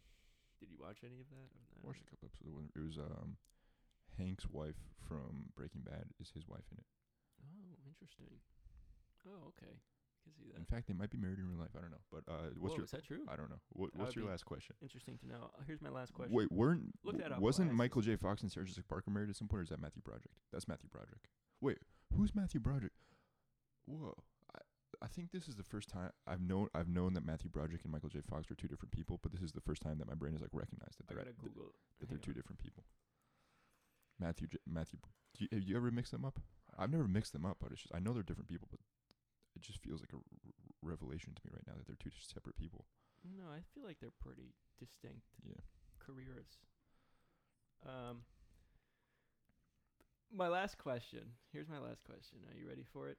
Sure. I mean, we got the mics here. Are you ready? Yeah, we got the mics set up. Might as well hear it. Might as well say it, right? Sorry, I'm killing time to go look it up. Why do you have to look up your question? No, I have it. I set them out of order, and now I'm forgetting which one I didn't say. Okay. So at the very last scene, they're back to the bus driver family. Sure. Pam Grier. Pam Grier's family. Ray J. And Ray J. Exactly. They're like in their apartment, and it's after this whole thing, and then she's like, "You guys should clean up," or something. She says like, "You should help clean up because like things are a little disheveled after the aliens attack." Literally, the whole side of this building is falling and then they cut to a wide, and the whole side of the building is like 3 walls. This building should be condemned. Yeah. Like, get out of there. One wall is missing off this whole building. Yeah, I'm like, why are they cleaning their? She's like straightening up around the house. Forget sweeping, Pam. The building's about to collapse. Take like your most valuable possessions and try to like get your children out of this building. Yeah. It's about to fall over. Yeah, I mean that's my last question. Is what was that? But then Jim Brown, who we thought died, we thought was punched to death. We see him like punching having a boxing match with an alien, and then all the aliens descend upon him, and we see him like sort of die. Yeah, that makes no sense. But he seemed to have walked from there, Las Vegas, to wherever, Washington D.C. or Baltimore or whatever. Everyone's trying to get on a plane, and he's like, "I'll distract the aliens so you guys can take off." And he goes out, and he's like, I forget what he says. He's like, "I'm a boxer." I'm the former world champion. Yeah, and he's like, "I'm gonna do something." And he takes off all his Egyptian garb. And he's like, "I'm gonna fight you." And then the aliens are just like, "All right, let's box." And the alien just kind of knows how to hold his hands, and he's just like ready to box. I think he kills one of them. Yeah, he punches him, and he breaks the glass. And then his head explodes. But then there's so many more aliens that they all just punch him. They stop using the guns, and they just beat this guy to death. The music must play in time that they all die and he survives. But then he walks across the country. I assumed he got beaten to unconsciousness because they fly over. They see him just like lying on the ground. Tom Jones. Yeah. Danny DeVito. Yeah, Tom Jones Flies away with Danny DeVito, and they see him on the ground like unconscious. So I assume he got punched, lights out, and then woke up sometime later after the aliens are all dead. How does he get out of Las Vegas and get to the East Coast? He probably just walked. there. Good for. Or I guess good he's for already Jim like Brown. at an airport, right? Maybe he just got another plane. As you know, I have a family on the East Coast. He Yeah. says that to his boss earlier. He just got to the East Coast pretty quick. That's really funny. That's such an interesting fact, the Ray J thing. Yeah, it's kind of Wow. weird. I'm still like shocked. Natalie by that. Portman and Ray J in the same movie. Who would have thunk it? Who would have thunk it? And And Jack Black. Jack Black as well. Yeah. All right. And Jack Nicholson. Jack Nicholson and Ray J appear on And screen. Jack Nicholson twice. Shared a screen. Shall we get into lessons learned? We can do lessons learned. Yeah, I'm done with my questions. You go first since you have 3. I was gonna say one of them was gonna be don't release a dove at the Martian Peace Summit, Right. but we've already tread that ground. So here's another Okay. one. I still have 3. Don't invite Martian whores into the Kennedy room. Yeah. What's his name? Martin Short. Martin Short. He's the press secretary. Martin Short's character made no sense in this movie. Many characters don't make sense. Of course. But yeah, Martin Short's here, guys. He plays the press secretary. Also in this movie. He's just a goofball, expectedly, I suppose. But we see early on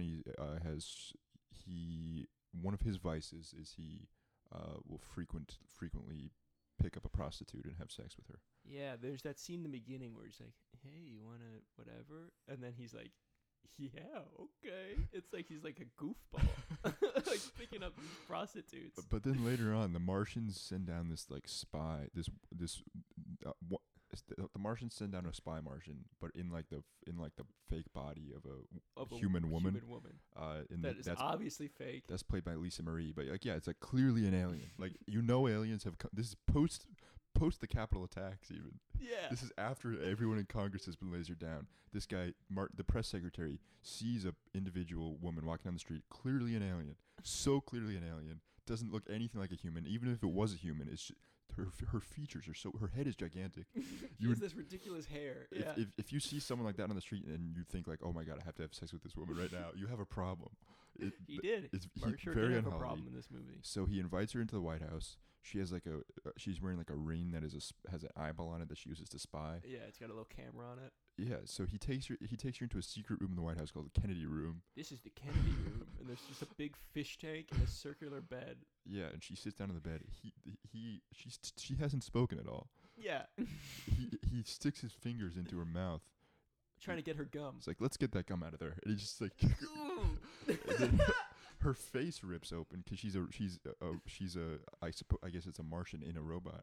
She bites his finger off. Yeah, and then she spits into the fish tank. I guess she kills him. But it's like, yeah, it's like, and then later on, because of the intel they gather from that, that's how I think that same Martian goes into like where the president and first lady are sleeping and holds them at gunpoint. No, I think that Martian dies. I think the one that. No, but she holds Jack Nicholson at gunpoint for a while, and then she gets shot to death. Yeah. But it's like, you came so close to getting the president killed, Martin Short, just because you. Yeah. And so He's dead now. The lesson learned is don't invite Martian whores into the Kennedy room. I would. If you're the press secretary of the United States. I would say that's a good lesson to take away from this movie. Here's a lesson I got. In terms of Pierce Brosnan, I learned that I gotta get myself a pipe. Sure. Does he have a pipe? He has a pipe. The whole movie, he's smoking on a pipe, and it is classy. It's classy as hell. Especially on Pierce Brosnan, We're talking like a old school wooden tobacco old pipe. School pipe that's just smoking. Oh, it's cool. It's like, yeah, this is certainly a vibe, and I do trust him. He's like a scientist who he's shown no reason to really trust his science. Like, what does he know? He doesn't know anything. Oh yeah, he's just talking about canals on Mars and shit. Yeah, but he's smoking a pipe, so I trust him. Does this guy even have a degree, or we just let him in because he has a pipe? Yeah, into the White House. Yeah, I think having a pipe really adds some credibility to yourself. It's a good lesson. I mean, like, in a perfect world, you won't smoke tobacco of any kind. It's bad for you. But I think like rolling tobacco that you would like roll a cigarette with is a little bit better for you than like like buying a pack of Marlboro Reds. Right. It's a little bit less toxic. And so a pipe is even easier than that. I think it's the same tobacco. You just like fill it up, ready to go, very easy. You know what's really funny is that Seinfeld episode where Kramer has that pipe and it's like Oh, it's like Martin Van Nostrand. it's like smoking. Yeah. It's like undercover. Yeah. He's playing like Dr. Van Nostrand. But I just remember him smoking the pipe. that's a good lesson. Yeah. Should we go to my next lesson? Yeah, go for it. Lesson number 2, you got to keep your hair out of your face. This is going specifically to Richie, who ends up being the hero. Right. As I said, he's the character I identified with most. He's a sort of just his family doesn't really understand him. He's just like a long-haired weirdo. Is that how you feel? Works at a donut shop. But yeah, so I mean, for our listeners might not know, I had long hair for a couple years there. Mm-hmm. It got pretty long, and it's short now, but you got to keep it out of your face, Richie. And this kid, Richie, he's a good kid. He saves humanity in this movie, but every fucking time you see him, it's just like down on his face. It's like blocking his eyes. He's making, and that happens when you have long hair. It's and you're outside. It does get in your face. You gotta figure it. You gotta figure that shit out. You can't have it in your. You gotta keep it neat. Yeah. He does land Natalie Portman at the end. It's implied, certainly. Yeah, You know what? What does she say? You know what was a weird moment now that I think about it? Yeah. So him and the grandma, and I'm gonna get into the grandma in my next lesson. Okay. But him and the grandma both get the Medal of Honor from first daughter Natalie Portman, as we said. Right. She gives it to the grandma first, gives her a kiss in the cheek. It's like, okay, I didn't think of anything of it. She gets to him. He's like, you don't have. He says like, you don't have to kiss me if you don't want to. And she's like, no, I do. I forget what she says. She's like, I think I have to. I think those are the rules. It's like, no, it isn't. That's Yeah. not that is certainly not a rule. The rules went out the window when the building collapsed. But obviously that's not a rule. Like usually it would be like the president giving this, and the president's not like kissing every soldier he gives this to. That's certainly not a rule. She just wanted to smooch this kid. Yeah, He's the last guy that's around her age that's alive that's left on Earth. I mean, fair enough. You gotta start making moves. I like for the that. future. I like that they ended up together. I ship them, but You shipped them. but yeah, that was just a weird moment. But yeah, the lesson is, but in that scene, I think he does have his hair, tucked. He combed his hair, so and he gets Natalie Portman. So the lesson is keep your hair out of your face. There you go. Huh. All right. My last. Here's another lesson. This is what I've felt like is the crux of the whole movie. If I'm trying to find a moral or a dramatic question that's asked. The epiphany, as it were, the cathartic release. What's his name? Nicholas. No, what? Nicholson. Jack Nicholson. Jack Nicholson says it straight up. He says, "Why can't we all just get along?" True. And I think the movie showed that we just can't. If you ask questions like that, you're gonna get shot to death, stabbed. Don't even engage with the aliens. Just get the hell out of there. They're gonna shoot you. We learned you can't. We can't get along. I think that not with these Martians, certainly. Not with the Martians. I think in general. I think he says, "Wait, why can't we all just get along?" What we do see, though, the TP plan is not going to work. I think. I mean, it is better in a lot of ways living in teepees. I think this movie is saying that world peace is, or I guess world peace is too small of a scale. Galactic or universal peace is just an unobtainable goal. I think it's just never going to happen. Throughout the film, we see individuals trying to engage with the Martians. Some by different means. Some employ violence. Some employ diplomacy, and everything fails. The individuals that succeed in this film are the individuals of different walks of life. I'm talking Jim Brown, the guy who dresses up as an Egyptian. He's with Danny DeVito and Tom Jones in an airplane. It's people of different walks of life coming together to save one another. Save one another. Yeah. So you have to look out for yourself. Here's a couple of rules. All right, lessons learned. You got to look out for yourself. And if you give an alien a chance, they will vaporize you within a second.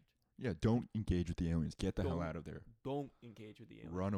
don't bring a huge group to when you first see the aliens. They're all gonna get murdered by the aliens. I can see, like, after the first incident with the dove, like, okay, maybe that was just a weird misunderstanding. Right. But once we invited them into the halls of Congress and they vaporize all of our elected representatives, elected officials, that it's game over. We have to nuke them. We have to start nuking them now. Yeah. They Days waited a pass long time. where we do nothing. We give them chance after chance. But the nukes don't work. So I guess maybe another lesson. This isn't my real lesson, but Okay. another lesson is don't give people second chances.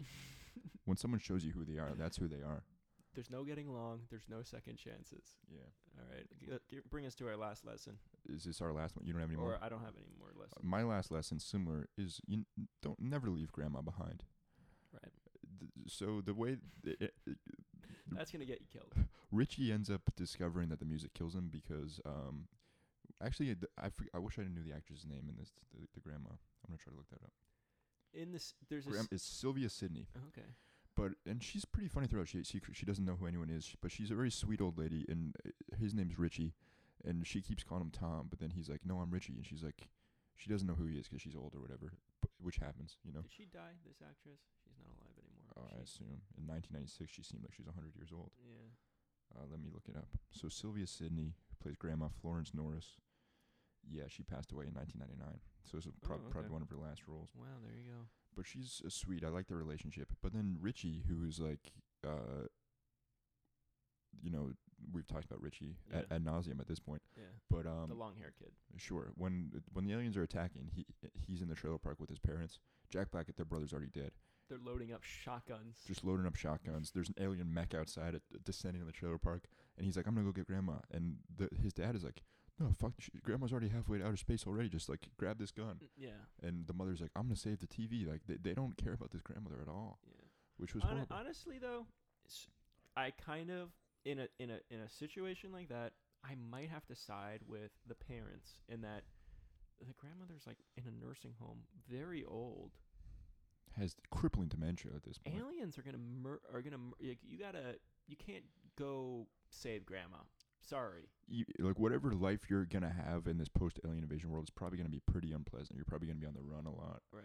Food and water will be scarce. You don't want to have to care for an elderly. It's no place for Grandma. I understand that. I understand that thinking, but I mean, his impulse to save Grandma. Well, that's why it's a lesson. Ends up saving the world because he discovers she's playing the music, and then the aliens, their heads blow up from this music, as we said, Slim Whitman, and then it's funny. She looks at them. She's like, "Richie, I think these gentlemen are very sick." Yeah. Yeah, I guess that is a good lesson because I wouldn't have known that. I wouldn't have known it is the right decision to go after Grandma because he goes after Grandma and then his family is saves murdered. humanity. Him and Grandma get Congressional Medals of Honors. Gets a smooch from Natalie Portman, and then the only one's alive. and he gets to tell everyone about his teepee idea. I wonder, and I'm trying to. You know what I would really like to see is the sequel to this movie, Mars Attacks 2. Mars Attacks 2, or just like call it something else. Mars it's Attacks, just the yeah. world after it's been destroyed by Martians. Want to know? Oh, like the leftovers kind of thing. And it's just him and his grandma and Natalie Portman, and they're trying to rebuild society. Natalie Portman is now president. And that, yeah, of course. She's been president. Who else for would be? 20 years at this point. Yeah. Every member of Congress is dead. They never just like restructured the American government. The closest thing to an elected official that we have is the president's daughter. Who's now been in charge for like 20 years at this point.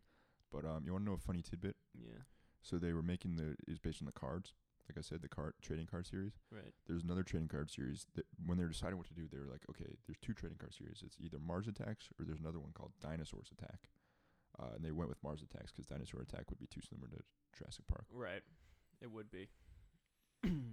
But I would be interested to see if this Tim Burton, same movie, but made as Dinosaurs Attack instead of Mars.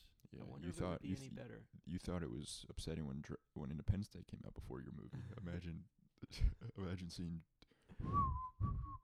Jurassic Park. The majesty of Jurassic Park and oh fuck, our movie. We made our movie intentionally bad. And though speaking of Jurassic Park, that was one of the first movies to do like really effective CGI, like. Sure, really and I think use the technology that predated this movie, correct? Yeah, it so, did. yeah, so the CGI in this movie must be just there's no excuse. Purposefully bad. Yeah. Well, they were able to kind of. Yeah, that's true. Alright. That's 100% true. Should we get into our top three? We're only going to do one top three this week, guys. But should we get into it? I'm ready to go into my top three. So what is it this week? So as we said before, Jack Nicholson played two characters in this movie.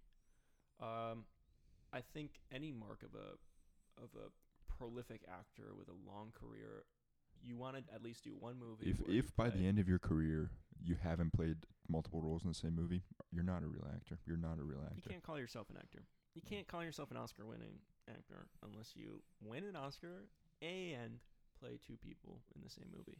So for this week, we're gonna do top threes actors, or top three like actors that plays two characters in the same movie or multiple. Yeah. Sure. What? Yeah, exactly. So do you want to go first, or should I go first? Up to you. You should go first because I have. If you say something I have a lot of backups. Okay. So there's actually more than I expected. There's a lot of good ones. My number 3 is going to be Lupita Nyong'o in Us. Us. So Us is a movie where every character plays multiple characters, right? Wow. But, I didn't even think of Us. Yeah, but hers is the most medius role. I think it's honestly a great performance from her in that movie. Yeah. Hers is the only. Us, obviously, a movie where doubles attack, and her double is the only one that speaks. And the scene that sticks out to me the most is when the two families are sitting in the room together, the real family and the double family, and the scary Lupita Nyong'o just starts speaking. She's like, "Once upon a time." It's so a horrible. Freaky movie. It's so jarring when you first hear her speak. That was Jordan Peele, right? Yeah.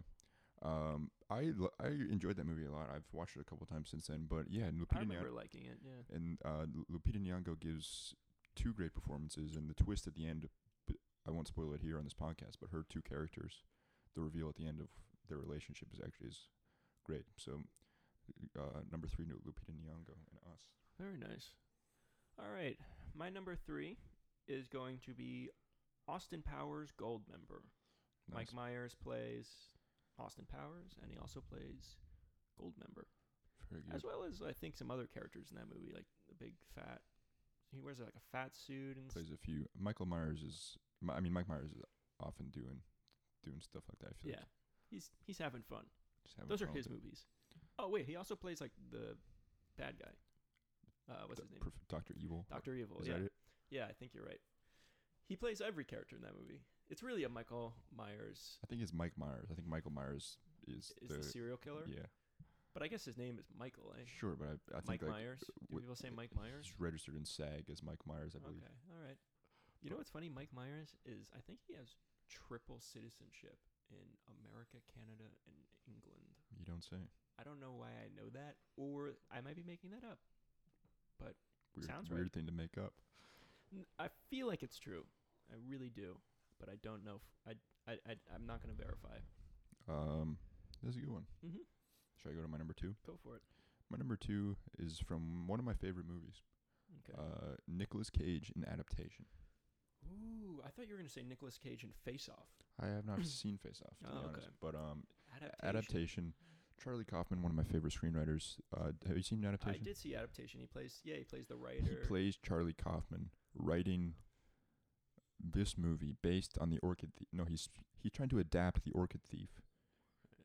But he ends up writing the movie that he's in, which is but he also has a fictional twin brother in this. Charlie Kaufman doesn't have a twin brother, but in this movie, Nicolas Cage is playing Charlie Kaufman, has a twin brother named Donald, who's also writing Donald is sort of like a bumbling idiot who's trying to be just isn't a screenwriter, but is trying to be, and he ends up being like way more successful right away than Charlie Kaufman.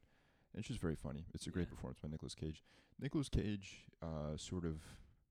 What are your thoughts on Nicolas Cage? He's become a bit of a joke. He doesn't know when to say no. It seems like, but he's given some amazing performance. He's a great actor, I think. I think what it is I think he actually lost all his money. Is that right? And I think he had to say yes to some pretty ridiculous roles because he just needed roles.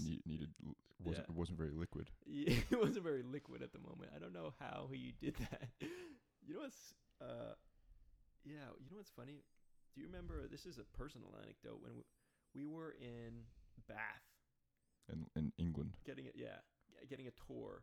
And the tour guide was like, that's Nicolas Cage's apartment. Like, he lives right there. Is that right? Yeah, it was like, he lives on this it was like one of those it's crescent kind of things, and it's like he lives there on one of the things with the door with no number on it. He lives there. And I was like, oh, interesting fact. That unmarked door, that's where Nicolas Cage lives. Nicolas Cage just has like an apartment in Bath. An obscure city in England. Yeah, fascinating. That's a little tidbit. Do you think like Nicolas Cage has like special permission that like at nighttime when the Roman baths are shut down, he gets to like go swim around in the green water? He does laps. That's how he stays alive. Yep, they say at the end everyone's closing. Oh, sorry, bath is closed. Yeah, everyone's leaving, and then Nicolas Cage coming in with a towel. Imagine like, hey Nick, hey, how you doing? Imagine if burglars broke into the Roman baths at nighttime, like thinking they're gonna steal, and then they see just Nicolas Cage like sitting in the water, just goggles, doing laps. What do you think? What do you guys think you're doing? Can I help you? It's me, Nicolas Cage. They're trying to steal the Declaration of Independence. Yeah. All right, I'll go to my number 2. Yeah. My number 2. Okay. I'm gonna do the Winklevoss twins from Social Network. Winklevoss, but yes. Winklevoss. That was gonna be Armie Hammer. Cannibal Armie Hammer. Yeah, who is now Cannibal, I guess. Canceled because it was cannibalism and all. Also, I believe sexual assault, which is no joking matter. But neither is cannibalism, quite frankly. But I mean, it's just weird that who knew Armie Hammer was going to be a cannibal. Yeah, I don't know what the I don't actually know what the Armie Hammer story is. I was trying to read an article, felt like it wasn't very clear at what the accusations were. Or he's into some freaky shit. It did seem like he's just like a bit of a freaky guy. Yeah. But I kind of expected that. But he plays the twins in that movie. The Winklevoss twins. Right, they invent Facebook. You know what's a funny line? He says, he's like, I forget what the context is, but he's like, I don't care. I'm 6'4", 200 pounds. There's 2 of me. Yeah, that's a great line. 6'4", 200 pounds, and there's 2 of me. I'm sure it's the same for you, but that was the first time I'd ever seen Armie Hammer, I believe, and it seemed like it was 2 guys. It's like very believable. Seems like it was I think that's true. I remember being shocked that it was. I was like, why not get twins? It is still impressive that it's 2 different. It's the same guy. It's a good performance. Yeah, that's right. I think it's. Yeah, he does it like super sincerely. That's a good example of playing 2 characters, but like they're pretty indistinguishable. Doesn't feel gimmicky. No, yeah, it's just like. But you know what's funny? Yeah. The actual Winklevoss twins. You know those pistachio commercials where they have like celebrity.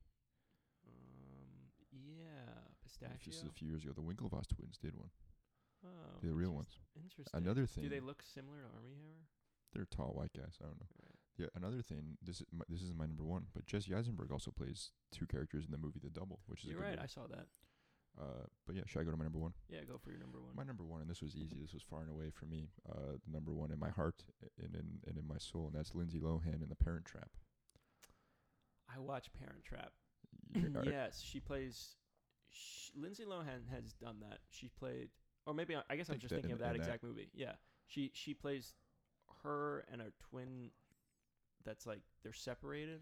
Yeah. So the idea is their parents were married and they get a divorce, and I've never heard of this being how a divorce is handled. But they say, I'm gonna take one, you're gonna take one, as they're little babies. I guess they're twins. Yeah, but it's like they're infants, and it's like the mother's like, I'm gonna take one, I'm gonna move back to England. The husband's like, I'm gonna take one and open a vineyard in Napa Valley, but then they end up at the same summer camp or something. I don't know I forget how that happens. Mm-hmm.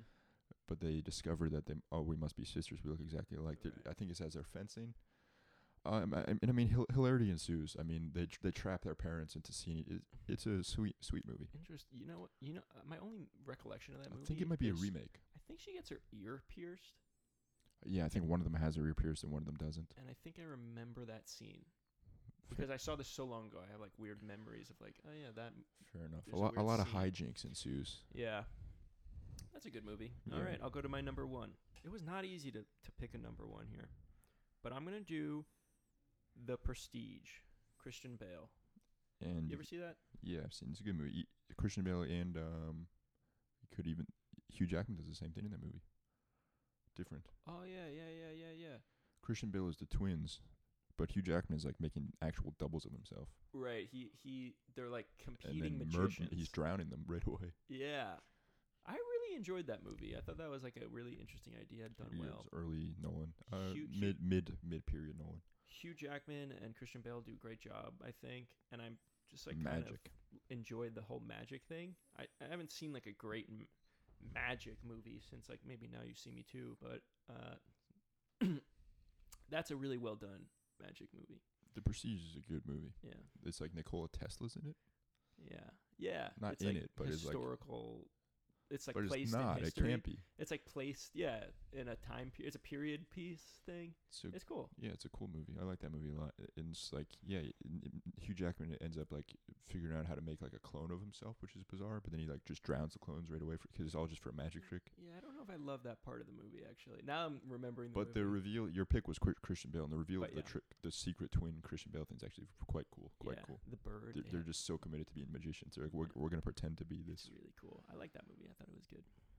All I- right. Do you have you know, close didn't make your list, but runner ups? 'Cause I wanna some runner-ups. Army Hammer was a runner-up for me. Jesse Eisenberg in the double. Back to the Future 2, Michael J. Fox. That was one of my backups. And I think other people in that movie too. The Nutty Professor. I have Coming to America. Sure. Paul Dano and There Will Be Blood. I also wrote Mrs. Doubtfire. Interesting. Which- I don't know if that would count. I would have maybe challenged you if you said that. Yeah, that's sort of a stretch, but he technically That's plays just a man two in a people. costume, I suppose. He plays one guy dressing up, but I would say like it's definitely a stretch. That's why I didn't include it, but I put it And as then, a runner. as we mentioned before, the late Peter Sellers in Doctor Strangelove. I also wrote Being John Malkovich. Oh, good one. Wait. Because there's multiple John Malkoviches. Yeah, he plays multiple people. Yeah. And also, I also felt that one was a little bit of a stretch, which is why I didn't include it. And I also wrote Spaceballs with Mel Haven't seen Brooks. Spaceballs. Oh, you haven't seen Spaceballs? Maybe I'll pick that as one of our movies. Not right after Mars No, Attacks. not right now. It's No. too soon. But Give me some time. Mel Brooks plays multiple characters. I think he does that in a good amount of his movies, actually. But those were my runner-ups. Nice. All right. What time are we at? We're looking at hour 49. Hour 40. Minus the 10 minutes. Hour 49 minus 10 minutes, so hour 40. All right. You got any closing thoughts before we wrap up? No, I would recommend this movie would you recommend this movie? No, I don't think I would, honestly. I would say it is one of those things where it's like, whoa, how have I never seen this? There's so many people in it. And it's like it feels like such a big movie, but it's like never heard anyone talk about it. It's all or in like- good fun. I don't Yeah. think you'll be okay if you watch it. If you want to watch it, watch it. I don't know. I'm not going to tell you not to watch it. Well, you can tell people not to watch it. I'm not That's gonna- the whole point. They want to know what these movies are like. I so can't they tell you know. to watch it, but if you heard everything we said in this podcast And you still wanna think watch it. that's for me, then go, by all means, go with God on that one. I guess that's it. I would give it a nice recommendation. There was no points where I was like bored and wanted to turn it off. I was totally in it the whole time. I was pretty bored. I was watching it in the morning, like 9 a.m., and it was like, okay, oh my God, there's an hour left of this. Wow. Okay. Interesting. We had different experiences. But Maybe we should not watch it together more often. yeah, I was thinking that because it's kind of like a groupthink thing. Yeah, and then yeah. But tell me, what are we watching next week? All right. So next week we are watching on Netflix The Da Vinci Code, The Da Vinci Code. starring Tom Hanks. I would watch The Da Vinci Code so I could burn The Da Vinci Code. I've never seen The Da Vinci Code. Never seen it, never read it. I heard it was good. Yeah. I mean, I have no reason to think it's going to be bad. I think it's going to be like I think it was a pretty popular movie back exhilarating in its action day. film. I'm hoping it's going to be entertaining. Okay, so not the Snyder Cut. I was thinking you were going to pick the Snyder I Cut. was very close to picking the Snyder Cut of the Justice League. 4-hour director's cut of the 2017 bomb. And you know what? Maybe Justice we League. should watch it in addition to, and maybe have some thoughts. So you'd rather instead of watching the Snyder Cut, you'd rather watch the Da Vinci Code and the Snyder Cut. Yeah, because I don't want to actually give like a full on breakdown on my thoughts about the Schneider Cut. Schneider. I just want to. I just want to say, know if it's worth watching. If there's such a difference that it's like, yeah. But next week is the Da If Vinci it blows Code. me away, we'll definitely talk about it.